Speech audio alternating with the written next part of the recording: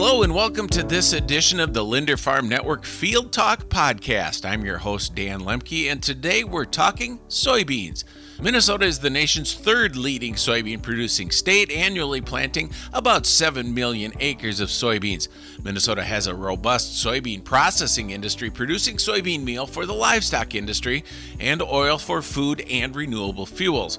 Still, about half the nation's production is exported, and soybeans are the nation's most valuable agricultural export. For more than 2 decades, Seth Naeve, extension soybean agronomist with the University of Minnesota, has been one of the leading voices in the state's soybean production. Dr. Naeve joins me today to talk all things soybeans, including a recap of the 2021 growing season. So Seth, now that the 2021 harvest is in the books, what kind of year did farmers have across Minnesota? Well, it was, I think the biggest issue certainly was the drought. That was the big thing. I mean, we had in my world, I look at things a little bit differently because I work with Minnesota farmers across the whole state, but I also work across the U.S.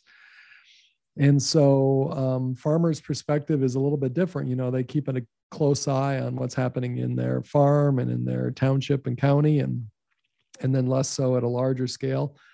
So I would say we always have problems like what we had this year with drought somewhere, but we just had it basically everywhere this year. So that was, I think the big thing for me was the fact that we had a significant drought that was both severe. It was long acting, meaning it worked we were under drought nearly the entire year, and it basically covered almost the entire state. So it was really remarkable from that aspect. And so I think that's the big news. You know, there was Southeast and there were some areas that did get better rainfall. And then what was really interesting about this year is just when the rains came and what those rains did for us. And I think it was just a lot of the state across, not everybody, but a lot of farmers collected an inch here or half inch there or a quarter and then an inch and a half at various times, not all in one shot, not at all one time, not all the farmers at one time, but we collected a little bit of rain that really made a big difference for us. So severe drought, but then some sort of coming off of that was what really helped us. And we had heard that quite a bit too, is the fact that once folks got into the harvest, they were in many cases pleasantly surprised with what they saw, largely because the quantity of rain wasn't there, but the timeliness was perhaps better than they had hoped. Is that reflected in yields that you've been hearing about around the state? For sure. And then soil water holding capacity, of course. I think that was the big, that's what really provided a lot for us this year. And I think that's really what saved us on the soybean side, especially is the soybean. My feeling is that soybean is kind of a dumb plant that doesn't really do much in the spring. It just kind of hangs out. And if it's dry, it doesn't grow much. The corn looked really tall and lush. But then we started to see corn leaves rolling and things in a lot of areas in the afternoon. And I think it was just that the corn was ripping through water. And the soybean tended to survive a little bit better by hanging out low, not putting on as big a canopy, fewer leaves, smaller leaves. But then the soybean just kind of kept cranking on late in the year, and it was able to explore more of that soil and capture more water later on and utilize it better. And I think that's those areas that tended to be more happily surprised, farmers that tended to be more happily surprised by soybean than corn. It was because the soybean just conserved water early on that it could utilize then at the end. So a little bit of both. They were able to tap into some deep moisture as well as get some of that really shallow rainfall that came in at just the right time. So a combination of things. And I think that explains why some farmers were really super surprised and super happy. And then a lot of farmers were just pleasantly surprised, I think.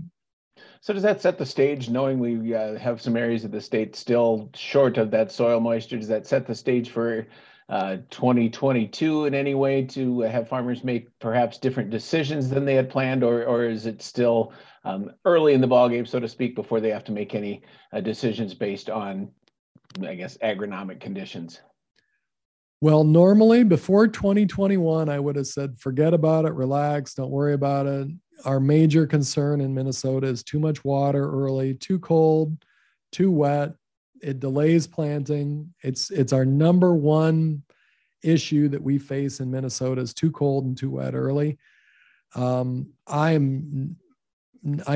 never thought I would see this kind of continuation of a drought that we had last year in 2020. We were kind of short on soil that really led into 2021 and really played a little bit of a role in this thing this year. So I guess I shouldn't be so negative about that concept that, if we do end up being dry again next year, this will hurt us. But if this is anywhere near a normal year next year in 22, being a little bit short on moisture is not going to hurt us at all. We tend to get plenty of rainfall in June.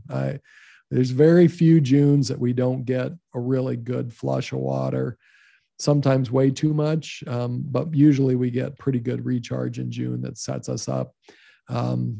We often get a little bit dry again later, but I think we're going to be in pretty good shape if we have anywhere near a normal year next year. And I know part of your role as agronomist there with the University of Minnesota is research and being involved in projects around the state. In a nutshell, just talk about some of the research projects that you either have ongoing or will be undertaking around the state. Well, thank you very much for asking. I don't get asked that very often, but that's very nice. One of the most interesting one actually pertains to this directly is we have a really nice research site that the Minnesota Soybean Research and Promotion Council helped us at the University of Minnesota set up. About 2012, we installed pattern tiled a field, installed drainage structures, and we created a research site specifically for looking at how to manage well-drained and poorly drained soils differently. Basically, we have 8 blocks that are either drained or undrained because we've turned on or off those drainage structures. And it allows us to look at everything, planting date and tillage and populations and fungicides and everything that we do today.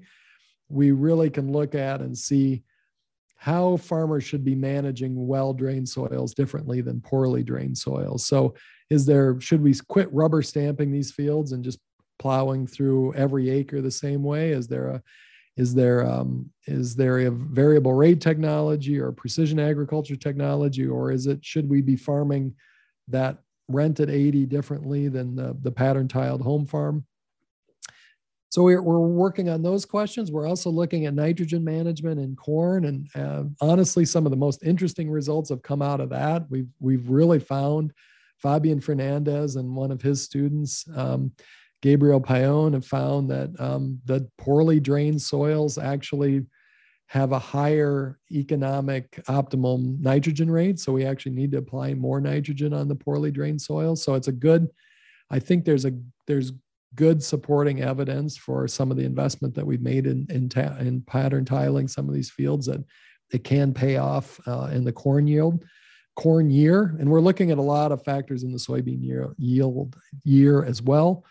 We're looking at interactions with tillage and residue cover now with these different systems. So it's a very large site, so we're able to look at a ton of different things and a lot of interactions all at once. Some of them are showing big differences and some of them are showing smaller differences.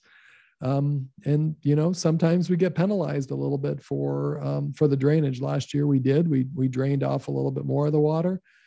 So the soybean yields were actually a little bit depressed in our drained areas. So we have to, as researchers, we take the good and the bad. The data is what the data is, and sometimes it supports some of our arguments and sometimes it doesn't.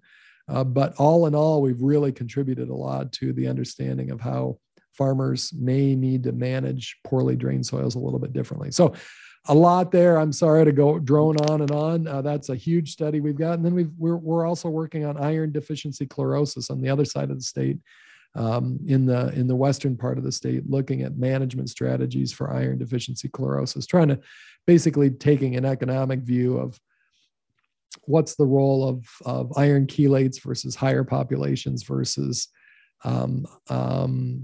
varietal tolerance in managing iron deficiency chlorosis.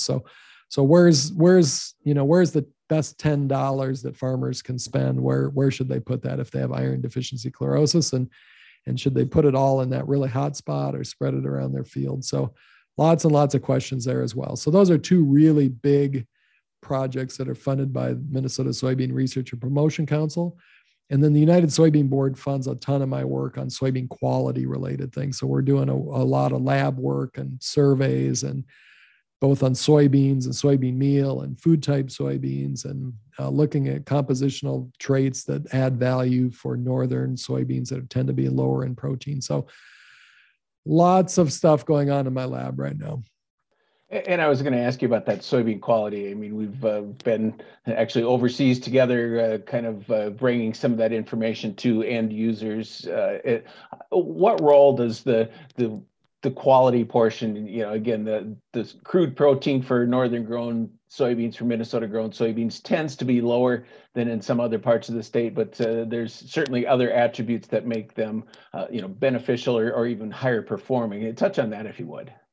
Sure. So there's really two pieces of this. One is that we need to always increase the value of what we produce. So we want farmers to produce the highest value crop that they can, because ultimately some buyer wants those soybeans for some purpose. And I think we got a little complacent, with this idea that we're feeding the world and everybody just wants to buy whatever we can make and we're the top producer in the world.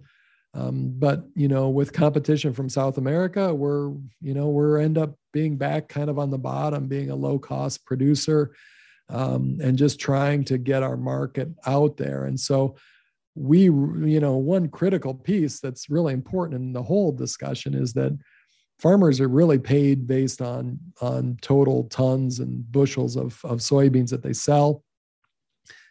But those soybeans have to be purchased by someone that has an interest in the quality traits that they carry. And so right now, our farmers get penalized by low protein simply because the buyers may be willing to pay less for soybeans that are purchased off the Pacific Northwest, which is where a lot of our soybeans end up going out. So it feeds back. It's built into the basis. So improving the basis means we either have to have more animals locally, more local processing, more local utilization, or we have to make a product that international buyers want more, which is difficult, or we can go out and help market what we've got. And that's part of the other half of this question is how do we best portray what we have to offer in the global market and give buyers a better indication of the overall value of what they're buying. The status quo is basically to market soybeans based on the protein and oil concentrations that they have. And while oil is very important, especially now with biofuels and renewable fuels, the oil market's gone crazy. But the protein is still very important for those animals. And we know that protein isn't a very good indicator of the overall value of that soybean meal to the end user. So if a soybean meal is 46 or 46.5%, it may seem obvious that 46.5% is a better protein source for their animals and some buyers' animals. But the reality is there's a whole bunch of other stuff in that meal that affects the overall value of it. And so we want to quantify what those carbohydrates are and what the minerals are within those, but also the amino acid balance of the protein itself. So the reality is we can now measure things more precisely. End users are much more technologically savvy and have better technology in terms of blending and making these feeds. They have access to more feed ingredients. And so we need to they're doing a better job measuring the value of what they're using. And so we need to do a better job of measuring what we're producing and then be able to market to them. So again, kind of droning on and on here about this, but it's a real passion of mine. We spend a lot of time. I work with Northern Soybean Marketing. It's a 4-state group that works in Minnesota, the 2 Dakotas, and now Nebraska joined this effort to help market these soybeans overseas. So I work with them on the marketing standpoint. From a science standpoint, I work with the United Soybean Board for measurement, and then the USEC, U.S. Soybean Export Council as well. So I work across a lot of checkoff oriented groups to help promote what we've got, but also try to help figure out ways to improve and make a better product for our end users. And you touched on it a little bit with the increase in demand for biofuels such as renewable diesel. Do you see at some point that perhaps folks are growing soybeans a bit more for the oil due to that demand, and that composition, grows in importance versus the meal, which has typically been the driver? For sure. I mean, I'm no economist, but every single one of those smart economists that I've talked to says the same thing, is that oil is going to be the driver. It's the future. The thing that I can't get out of those economists is how hard these processors are going to push to increase volumes through the plants, how many new plants are going to be produced relative to the meal supply. We know we're going to be short on oil for a number of years going forward. The question that I have is, how long on meal are we? Is the meal really going to stack up? How low do meal prices have to go to really support our domestic animal market? How quickly can we start making more pigs and chickens and eggs here? Or will this extra meal that we've got hanging around, is that just going to get sucked up in the global market instantly? And as soon as the price dips a little bit, then we're going to have more animals on feed in China and elsewhere. I don't know. I think it's a good thing, but it's going to be very, very disruptive. I think even from my standpoint and looking at from the animal nutrition standpoint, we've really been promoting soybean meal as this high value ingredient. If prices dip too much, and if we're still in need of biofuels like ethanol and other things create scarcities around corn, there's going to be a lot of markets that are really long on soybean meal and really short on starch ingredients and the energy portion of their rations for poultry and swine. So that really changes the dynamics in the animal feeding sector, and we might be seeing larger inclusion rates of soybean meal. And it just changes a lot of the ways we think about things, because we've kind of been stuck in the same kind of economic scenario for a number of years. We kind of shuffle the deck chairs a little bit and move some meal. ASF affects swine in China, and trade wars, we decrease demand. And so we move some soybean meal here or there. But this thing with the renewable fuels side could be in combination with some challenges of palm oil in Malaysia and elsewhere, is really an interesting time. And doesn't look like it's it looks like it's around for a few years anyway. So I think we're going to, on top of all the other disruptions we've had in the ag market, this is just one more thing that's totally going to change the way we look at this whole dynamic. And that was going to be my last question for you, Seth, is you've been at this since 1998, I believe, with the University of Minnesota, and only a few things have changed in soybean production along the way from there. I mean, do you continue to see this as something that is just, going to evolve and need to be, a lot of things that you're riding, a lot of waves, so to speak, that you're riding as the soybean production develops here in Minnesota? All I can say is that, me as an academic dealing with farmers, I understand that there's change every year, and farmers have to deal with a lot of change. I can't imagine farming in this environment, because both the number of change agents and then the scale of those is so massive. I think just the culmination of all the things together, COVID, trade issues, all of the inputs and the scarcities and fertilizers and labor, and then the output side on terms of where this market is going. I mean, everything is upside down this year. So I think farmers are dealing with it really pretty well, and I think it helps to have good prices out there. I think that certainly tempers a lot of this. It takes a lot of the sting away from the anxiety of the change. But I think farmers, I think it's a time to be really sharp with pencils and sharp and looking for the future. I think there's going to be some opportunities for farmers to do things different this year than they've ever done before, to take advantage of some of these market conditions. And so I think farmers just have to be careful, because they don't want to stick their neck out too far in a risky situation.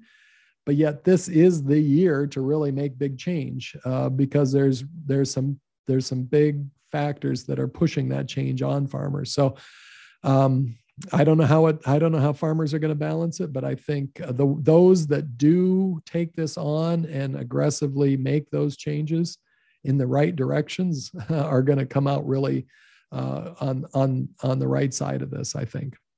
Do you have a place where farmers can go to get some of the research information that you've already developed, or where would you direct them to learn more about some of the work that you're doing and get good info on soybeans? For sure. I think go to soybeans.umn.edu. So that's an easy one. Soybeans, soybeans.umn.edu is a good one for some baseline information. But I always recommend farmers with specific questions just to reach out to me. I have a number of usual suspects that ask really good questions, but I'm always happy to hear from farmers. So don't hesitate to give me a call or drop me an email, especially. It's a really easy way for me to connect and pass on direct information. So no problem connecting with people directly. That'll do it for this week's Field Talk podcast. Thanks for listening, and be sure to check out linderfarmnetwork.com for additional podcasts, videos, and up-to-date market information.